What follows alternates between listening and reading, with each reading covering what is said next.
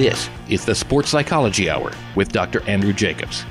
I cannot express the gratitude what my son came and visited you. Dr. Jacobs has been in practice for 37 years as a sports psychologist. I have seen a change in youth sports in the last 10, 15 years. I've talked about it a lot on this show. The Sports Psychology Hour.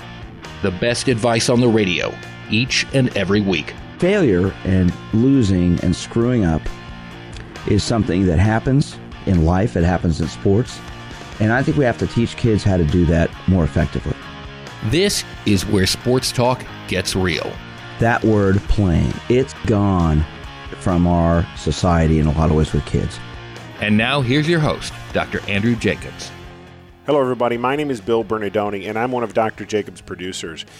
And I wanted to take just a second to introduce this segment that Dr. Jacobs found recently and was able to make it so you would be able to listen to it. And we are so excited for you to listen to this. It is truly a wonderful, wonderful interview. It's his conversation that he had in 1996 with the Hall of Famer, the legendary Chiefs coach, Hank Stram. And this is a wonderful conversation. Parts of it were on the air, parts of it were even off the air. And we thought this would be appropriate, given the week that it is, to bring this interview to you. One more quick thing before I play the interview for you. If you wouldn't mind, to please visit winnersunlimited.com. That's winnersunlimited.com. And click on the Sportsmanship Foundation. What we're trying to do with the Sportsmanship Foundation is to educate athletes, parents, coaches, officials, and the general public about sportsmanship. It's a 501c3 nonprofit charity corporation, Kansas-based. And to learn more information, just go to winnersunlimited.com, click on the Sportsmanship Foundation, and you can learn all about what Dr. Jacobs is trying to do with the Sportsmanship Foundation, and you can make a contribution to the Sportsmanship Foundation as well. Again, my name is Bill Bernardoni, and here is that interview that you've been waiting for. It's Dr. Andrew Jacobs in 1996 talking to the man, the myth, the legend himself, legendary Chiefs coach, Hank Stram. Let's talk for a few minutes, if we can, just about what's been going on with you lately. I know, as everyone does here in town, that you do the CBS broadcasts on TV and radio, the Monday night games, and a lot of the Sunday afternoon football games. And what's that been like for you? I know you've been in radio now and TV for quite a while, but what's that change been like for you coming off the coaching sidelines and into the broadcast booth? It was very exciting for me to be able to go into another career that involved a sport that I've loved so much and been involved with so long. I was in the coaching business for 30 years as an assistant coach and a head baseball coach at Purdue when I was 24, 25, and then to be fortunate enough to be involved with great universities like Purdue University, Notre Dame, SMU, and the University of Miami of Florida. That was for a period of 12 years, and then to be able to coach in the National Football League for 15 years with the Kansas City Chiefs, who initially were the Dallas Texans, and fortunate enough to win every big game there was to win over that span of time. It was very gratifying and very satisfying to, after 15 years at Kansas City and Dallas, we were 5 games away from being the winningest team in all of pro football during that 15-year span of time. We won every big game there was to play. And so, it was a great run. And then to be involved in radio and television with CBS for another 15 or 16 years is another a great feeling of accomplishment. And I look back at it all and think of, how lucky can you be to be able to have a run like I have had at big-time universities, professional football, and now with a big league CBS network with radio and television. I will do this year 47 games for CBS radio and television. I have a game every Sunday for television, one every Monday for radio. I will do the Pro Bowl, the Super Bowl. I've done that for the last 15 years. And so I don't know what I could ask that would be better than what I have done. I'm still in the arena.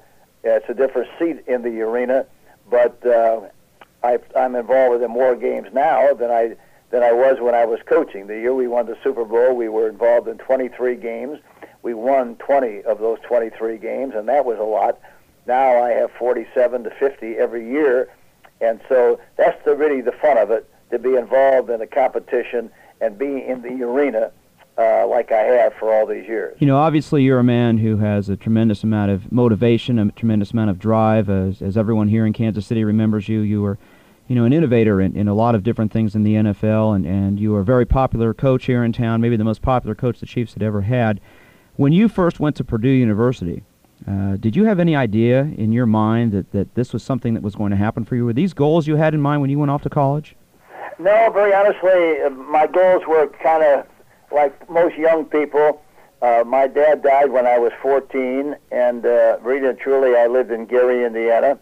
And I think at that particular time, my high school, the high school that I went to, was 10 years old. And over that 10-year span of time, nobody had gone to college and graduated from a university.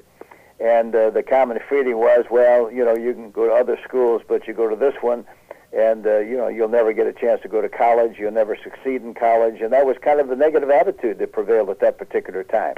How did you make that work for you then? Well, I never gave it much thought because my dad died, and I just thought that probably I would never have the chance to go to a university because there was no way that my mother could afford it.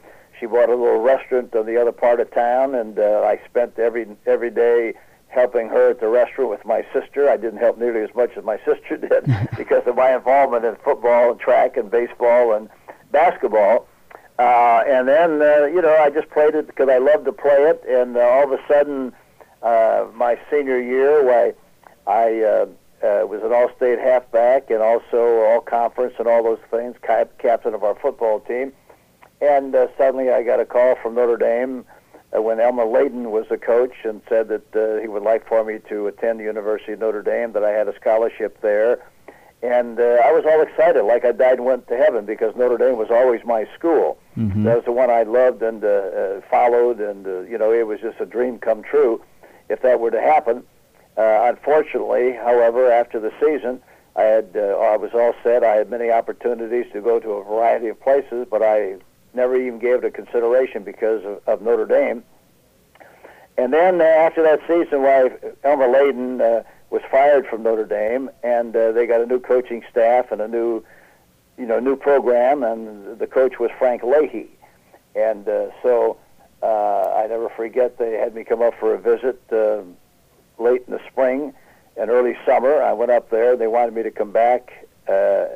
They wanted me to come to Notre Dame on a scholarship, but they said that with the flow of people that they got from the East, where Frank Leahy coached at Boston College, they couldn't give me a full scholarship. They were concerned about my size, but would give me a half scholarship, and that's the way I would attend the university. Well, I wanted to do that, except I had opportunities at other places, and I talked to Notre Dame people, and they thought it was foolish because the burden financially would be too severe, and my mother couldn't handle it, and so I wound up going to Purdue University. And as a result, I went there with the high hopes and expectation of being a starter and being an outstanding player, and all the dreams of Tommy Harmon and Tony Zale, who was a champion from my hometown of Gary, Indiana. And those were all the dreams and ambitions, but it was immediate. It wasn't anything that was projected. And then as a result, I was a starting halfback there, and as a sophomore, and then the war came. I went to the service for 3 years and dreamed about going back to Purdue.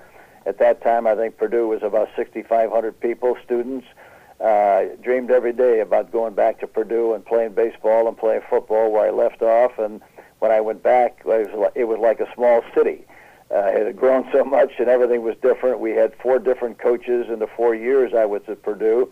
I played football and I played baseball for 4 years as a shortstop on the baseball team. And then, I had an opportunity when I graduated to take several high school coaching jobs in Indiana as a head coach.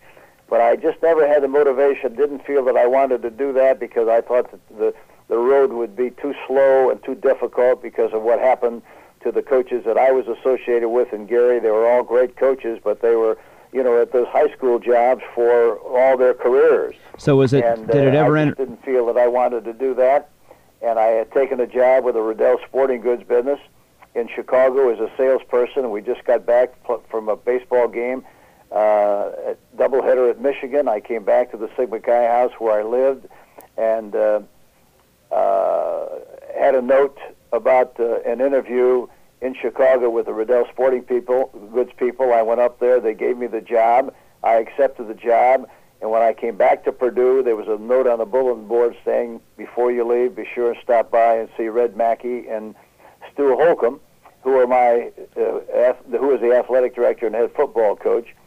And so I was reluctant to stop by. I thought maybe something was wrong. And so, anyway, I went back, and I knew that I had one more year of eligibility of football, and I thought maybe that's what they were going to address to me at that time. But I went and talked to them, and they said they were going to pick the outstanding senior athlete and student each year from this time on and put him on the football staff. And I almost fell out of the chair. Because now all of a sudden you became an assistant. I immediately accepted the job and started off on the basis that I would be there for 1 year and then go on to another university. But it turned out that I was there for 8 years, became the head baseball coach, who was involved in a head coaching job, and didn't get it. And as a result, they said, well, I could stay at Purdue for the rest of my life if I wanted to as the head baseball coach and also the assistant football coach, but that's not what I wanted. I got involved in wanting to be a head football coach, and I dreamed about that every day, and everything I did was predicated and based on becoming a head football coach. And finally the opportunity came after I was at University of Miami. The opportunity came. Lamar Hunt came to Miami and told me about the American Football League and said that he would like for me to be the head coach, and was I interested in it. At that time I had 3 or 4 other college opportunities. They all came at the same time, but I thought this would be a remarkable opportunity, and so I took the job, and the rest is history. That's how it all turned out. Well, Coach, you obviously have had a tremendous amount of experience and knowledge, and a lot of your coaching techniques were innovative in the AFL, and obviously when the AFL merged with the NFL. When we come back from this break, I'd like to talk to you a little bit about motivating these athletes back in the early days of the AFL, and maybe what some of the changes that have occurred with athletes since you were coaching to today. Because obviously there's a difference in athletes today, although how we motivate them still is pretty similar. This is Dr. Andrew Jacobs, and we're on the Mental Power Hour here on News Talk 980 KMBZ, and today I'm talking with former Chiefs coach Hank Stram. Welcome back. You might mention, Andy. Yes. Yeah, I was Coach of the Year 4 times, too, in the National Football League. Okay, yeah, I've got some of the statistics here in front of me. Yeah, that's good, because a lot of people forget that stuff, No, I've got several. I've went through all my yearbooks, and I have several things here in front of me. I wanted to get into that. We'll have about... You should have written to me. I got a resume that's about 9 pages. It would have been maybe good for you to have. The problem would have been we would have spent the whole hour going over your resume. Oh, no. I meant just for things you could pick and peck at, I talked to a few people who remember you, and I've got, like I said, I got some of the old yearbooks and programs out. I saved all that stuff. So, yeah. Okay, well, let's come back. We'll have about, let's see. Is that the kind of stuff you wanted? Was that too long? Yeah, well, that's what I want to do now. What we'll touch on right here, I want to talk about athletes and motivating them, maybe a couple stories you can tell about motivating athletes, and like I said, the difference in the NFL today versus back then, and how you coach athletes at this level. And then briefly at the end, if we can, since we'll just do about 9 minutes, then we'll be done. If we can talk about... Well, I'd rather you ask me questions. That way you don't ramble. Okay. Well, ask me a question, I'll answer the question, then ask me another one, I'll answer that one. Okay. You can incorporate them any way you want. Okay, good. All right, let me just wait till we get... That way you'll get what you want. Okay, well, we've got just a couple seconds here, and we'll start up here. Hello again, everyone. This is sports psychologist Dr. Andrew Jacobs, and welcome to the Mental Power Hour here on News Talk 980 KMBZ. And today, I'm talking with former Chiefs coach Hank Stram. And, Coach, one of the things I wanted to ask you was, with athletes today, especially in the NFL, the NFL has changed so much in the last several years. You're seeing bigger and stronger and faster athletes. When you were coaching back in the early days of the AFL, and of course coaching the Chiefs in the very first Super Bowl and winning Super Bowl IV. What was one of the biggest problems you had in motivating athletes back then, and what would you say is one of the problems coaches have with athletes today? Well, I think, I think we make a big mistake in our society today, number one. I think parents, teachers, everybody, because I keep hearing the same thing from everybody. They're not the same as they used to be. And I really kind of think that's ridiculous, because they're not the same because we don't permit them to be the same. I think everybody is saying now that they're harder to teach, they're harder to deal with, and they put the burden on the people, the young people. I think people are people. People will always be people. And there's three kinds of people and three kinds of motivation. Motivation by self, motivation by fear, and motivation by incentive. And motivation number 4, of course, is also important. Motivation by a pat in the back, by encouragement, about confidence. And isn't that maybe the most important one for young people? All about. I think discipline, it plays a very important role. I think today, in our society today, why it all starts at home. The parents don't make kids do what they're supposed to do. The teachers at school don't make them do what they're supposed to do. The church doesn't make them do what they're supposed to do. So as a result, everybody is depending on somebody else to do it, rather than have a start right at the basic roots, and that is in the home. So what you're saying is it really starts with young people. The athletes, the professional athletes as they may be today, are a reflection of what happened to them in their upbringing, and a lot of the problems that you're talking about in society comes from the home. That's right. And you look around and you see people who young people who are still were born and raised and weaned on apple pie religion and family.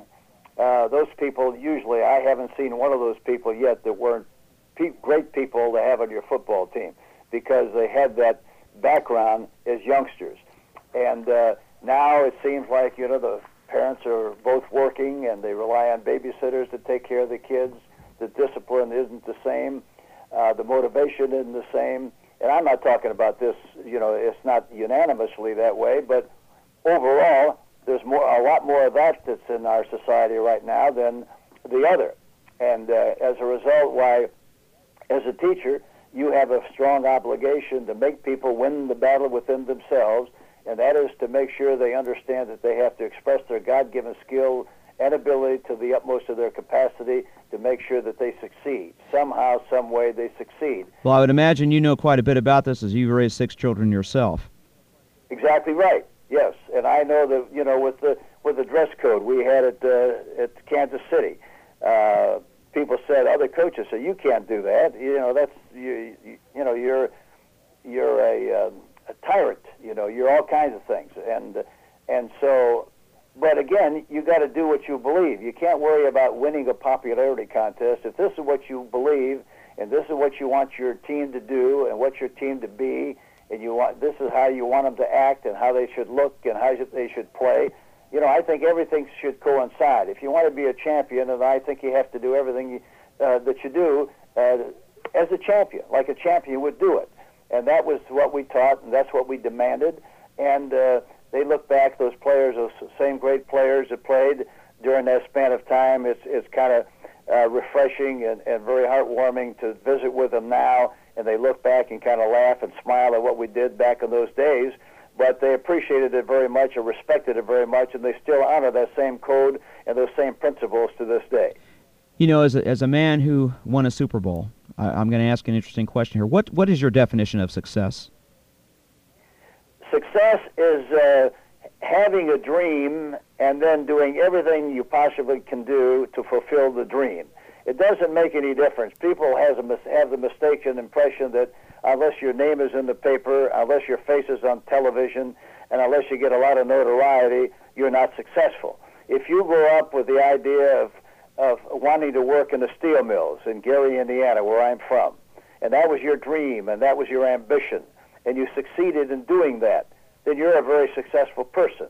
If you had dreams of being a fireman, a policeman, whatever it might be, and you succeed in fulfilling that dream, then I think you're very successful, and I think that's what success is all about. I think a lot of people imagine a lot of things are really non-existent in that particular situation because they think it has to be something that you see on television or somebody you see in the paper and somebody you hear on the radio or all those kind of things. That's success.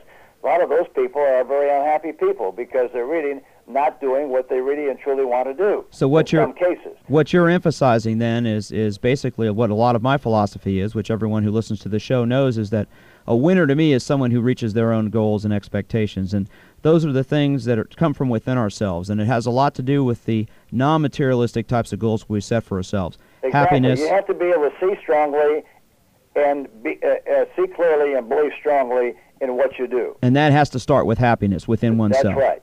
Exactly right. And, of course, like I've indicated earlier, talking about my background, I just never felt that I worked a day in my life because I've enjoyed this particular life so much. And I often look back and think, my gosh, how lucky can you be to have been through, have a run like you've had. But you might feel. Hopefully, if I ever get to the Golden Gate, I would like to be able to, ask, why was I so lucky? You might feel lucky, but obviously a lot of these things, Hank, came from your own internal motivation and dedication towards reaching goals and challenging yourself. And I think that's obviously was something that you used as a coach, which I think probably helped coach a lot of the different people, whether in college or in the professional ranks, and led to your success, and obviously is now part of the motivation that's making you a top broadcaster. Well, I think it has to start within the framework of the individual, And as I said, you got to have a philosophy. You got to believe in yourself. You got to exercise that belief. You got to exercise that formula that you feel that you have to utilize yourself. The big thing is, I think you have to know yourself. A lot of times, if we're not careful, we see somebody that's very, very successful in your mind, and then you try to imagine what they're like, and then you try to be like that person. And I think that's a big mistake. I think you can take things from people and see, usually I have found that the bigger the people are, why the better they are, the nicer they are. And but basically you have to be yourself. You've got to know yourself, and got to know how you can utilize your skill and ability to get where you want to go. And you can have, I think you have to have a goal. I think you have to have a plan to achieve the goal. I think you have to have a deadline for its achievement. I think you have to have a burning confidence in your own ability to get the job done, the great determination to follow through with all the things that I mentioned earlier, and somehow, some way, make it happen. There's three kinds of people in the world, three kinds of businesses, three kinds of teams. Number one, the kind of people that make something happen. Number two, the kind of people that wait for something to happen. And then number three, the kind of people after it's happened, they ask, what in the hell happened? And I think you have to be a guy that follows people. You have to be in that category of making things happen. Well, obviously, Coach, if we look back on your career as a football coach and obviously the last several years in radio and TV, your success is a result of this attitude and this type of philosophy, and I think it's added a lot to a lot of people. You've been a strong inspiration to a lot of people, especially here in Kansas City, who many people talk about you all the time. I want to thank you so much for taking the time out of your day to be on my show with me today, and it also lends a lot of credence, I think, to the things I talk to people about, because to me a winner is someone who goes out to reach their goal, their own personal goals, but it starts from within yourself, and that's what you've been emphasizing. I want to thank you so much for being with me today, and thanks for adding to the show. Well, thank you very much, and your program is very, very good, and I think a lot of people are going to benefit from it and probably have already. Well, thanks a lot, Hank. We appreciate it. Okay, thanks very much. This is Dr. Andrew Jacobs, and we've been on the Mental Power Hour here on News Talk 980 KMBZ. Okay, Hank? Okay, Andrew. Yeah. Andy, is that what you wanted? Hank, that was perfect. That was great. If we had to have a tape of it when you. I will gladly. I've got your address. Stu gave it to me. I will send it to you. I just want to tell you I really appreciate it, because what I talk to people about, and I work with so many young people, and I'm starting to do a lot of speaking nationwide now, is this whole philosophy. I mean, what you talked about is exactly what I discussed. We could have spent an hour, we could have spent 20 hours talking to you about the Chiefs and, how you motivated those guys and what scared them, and I'd love to talk to you about that sometime, because that's... Well, it was good because, for example, we were playing Denver one night, and we were on a Monday Night Football game in Denver, and we were lousy the first half, and so we had to do something, and so I think the more self-starters you have, the better off you are, but sometimes you have to use all three of them, fear motivation, incentive motivation. And I told the guys at halftime, I said, listen, you know, you're playing like a bunch of imposters. This is not the Kansas City Chiefs. This is somebody that pretends they're the Kansas City Chiefs. You got your name on the back of your jersey. You got the helmet with the insignia on it.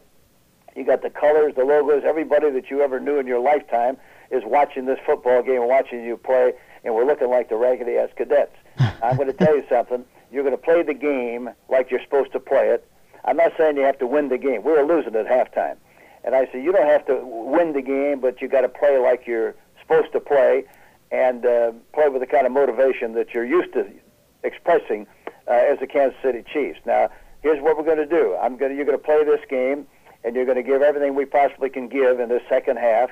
And after grading the films, and I see that somebody didn't do what they were supposed to do the way they were supposed to do it, then you're going to wind up playing the game for nothing. I'm not going to pay a bunch of imposters for pretending they're Kansas City Chiefs football players. Oh, you did that. Now, you know told what the them deal is. Now, the guys who don't want to do this, get your clothes on, get out of here, take the bus home. You pay for the bus ride. You're not coming back with us. Or if you want to play under these conditions, then get the hell out there and play like you're supposed to play. And they ran out of the locker room. We wound up winning the game 42-22 or something like that. Let me ask you. I mean, that's an illustration of fear motivation. Let me ask you something. No, you couldn't do that. You couldn't do that today, though. Now, could you?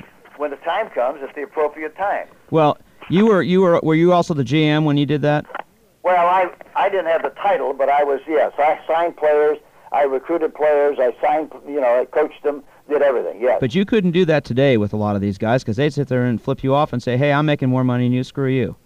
Pardon? Wouldn't a lot of these players today say, hey, you can't tell me that, I'm making more money than you are? That's why it doesn't work, because everybody's saying just what you're saying, which is wrong.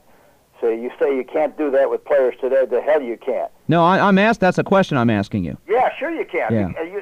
That's because that's what people are saying. You can't do that. But I think you can do anything you want because fear is the biggest motivation of any. Me. They say, I had a guy call me, one of the great universities in this country called me when I was at Kansas City.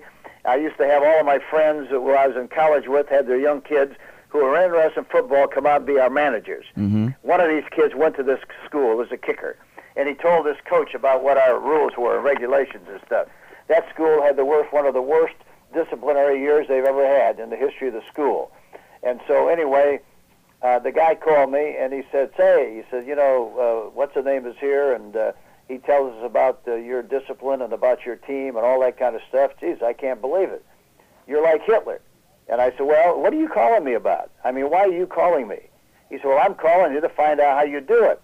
He said, I can't do it. I couldn't do anything like that with your dress code, no goatees, no mustaches, no long hair, dress codes and all that. I couldn't do that at my school. I said, well, fine. You know why you can't do it? He said, no, why? Because you're afraid to do it. Exactly because the reason he was just using. He's scared to death. That's right. I said, there's no reason you can't do it. You got the chalk. Who's got the chalk? Do you have the chalk? You're the head coach. Who's in control is what you're saying. You've got it. Anyway, to make a long story short, he said, gee, that's interesting, that's great, blah, blah, blah. So in the spring of the year, this kid's dad called me. He was a dear friend. He said, guess what? I said, what?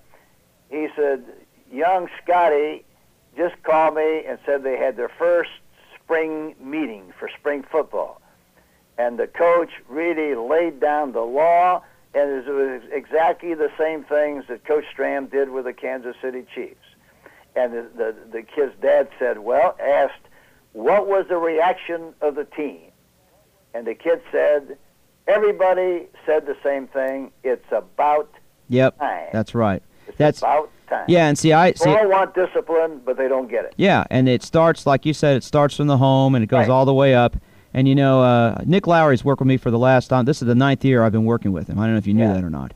And one of the things he and I talk about all the time is, focus and concentration on the field, but it also comes from the discipline and dedication off the field. That's right. And all the things, he's involved in all these different programs. He just won the humanitarian award this past year in the NFL, and all the things that we talk about, whether it's stuff on the field, it's the same stuff off the field. Right. And he understands all that, and that's why one of the reasons why I think he's so successful. Because he applies all these. He's got pure concentration, and the other thing is, I just don't think you can win if you can't forget.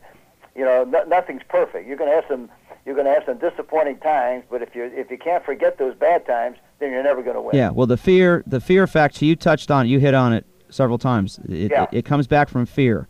And if you're not afraid, I mean, everybody's got to be afraid of something. That's right. You're going to be afraid of not being successful. Right. And that fear, too many people aren't successful because they're afraid to be successful because they're afraid, oh, gosh, now what am I going to do? Yeah. And I could tell you stories about all these athletes I've worked with, and that's, it comes down to that. But that's, I just want you to know, when I was growing up, I never missed a game. We went to the very first game you guys ever played, the Milgram Grocery Bowl. Yeah. And I went to the first Super Bowl. Had 5,000 people there for that rotten game. Yeah, well, I never missed. I've missed 3 Chiefs games my entire life when I've been in Kansas City. And, well, that's great. I never missed a game. The only game I missed growing up was the Monday night game against Pittsburgh. You guys played. Hey, Andy, what about this guy that's coaching there now? Did you read the comment after they lost to San Diego last year? They said his team wasn't motivated, and his answer was, I'm not supposed to motivate the players. The responsibility to motivate the players is on the players. Now, how the hell can a guy be the head coach of the Kansas City Chiefs or any professional football team and make that kind of a statement? Well, I don't agree with What it. if the guy can't win big? Now they got to get it. Now he doesn't know anything about offense. They got to get an offense for him. They got to get a coach to coach the offense, and then they got to buy a quarterback to execute the offense. And they still go 2 games without scoring a touchdown. Figure that out. Well, I think you're right. I don't know him. I've never met him, and I've tried to talk to them, but they're not interested. No, he's an ego. Well, that's what I thought. Marv Levy wanted to hire me when he was here. Who? Marv Levy. Yeah, sure. Marv would be that kind of Marv, guy, sure. In fact, we had a whole deal worked out in 1982, and the morning I was supposed to show up, that was the year, remember, when the strike went on? Yeah. And the morning I was supposed to, he called me at 1 o'clock in the morning the night before at my home. I was supposed to be at William Jewell at 7 in the morning, and he called me at 1 o'clock, woke me up. I was barely asleep because I was so excited about going up there, and he said, don't bother to come because the players will boycott a meeting. They're boycotting everything, and they'll boycott you because they'll see you as management. And he said, and I probably won't be here by the end of the year anyway. And lo and behold, he was fired. Uh-huh. And outside of firing you, I think that's the biggest mistake they made was firing him. Yeah. Because well, it's crazy business, and you got to expect that's what's going to happen to everybody in this business somewhere along the line.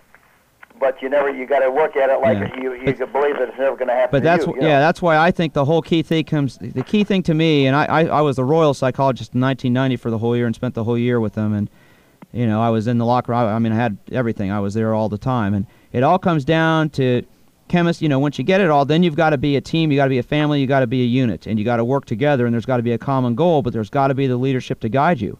Yeah. And if there are problems, you got reminder that's what you got to do every day. Yeah, and if there do it and talk about it and say, okay, fine, and then forget about it. You got to exercise that principle day in and day out. But you've got to have control.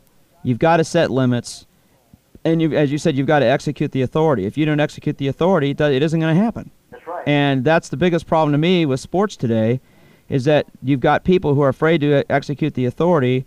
Because then they're sitting there saying, "Oh gosh, if I do this, then I'm going to look bad, and I don't want to hurt this guy's feelings," and that stuff goes on. Yeah, all excuses rather than reasons. Exactly. Yep. Exactly. Okay, Andy. Well, listen. Thanks a million. I appreciate it. Good luck to you. Well, thanks. Love your mom, and if anything I can do for you, well, let me know. Well, Hank, listen, I really appreciate it. This has been great, and thanks so much for your time. I hope it works out good. Okay, thanks. Thank you. Bye-bye.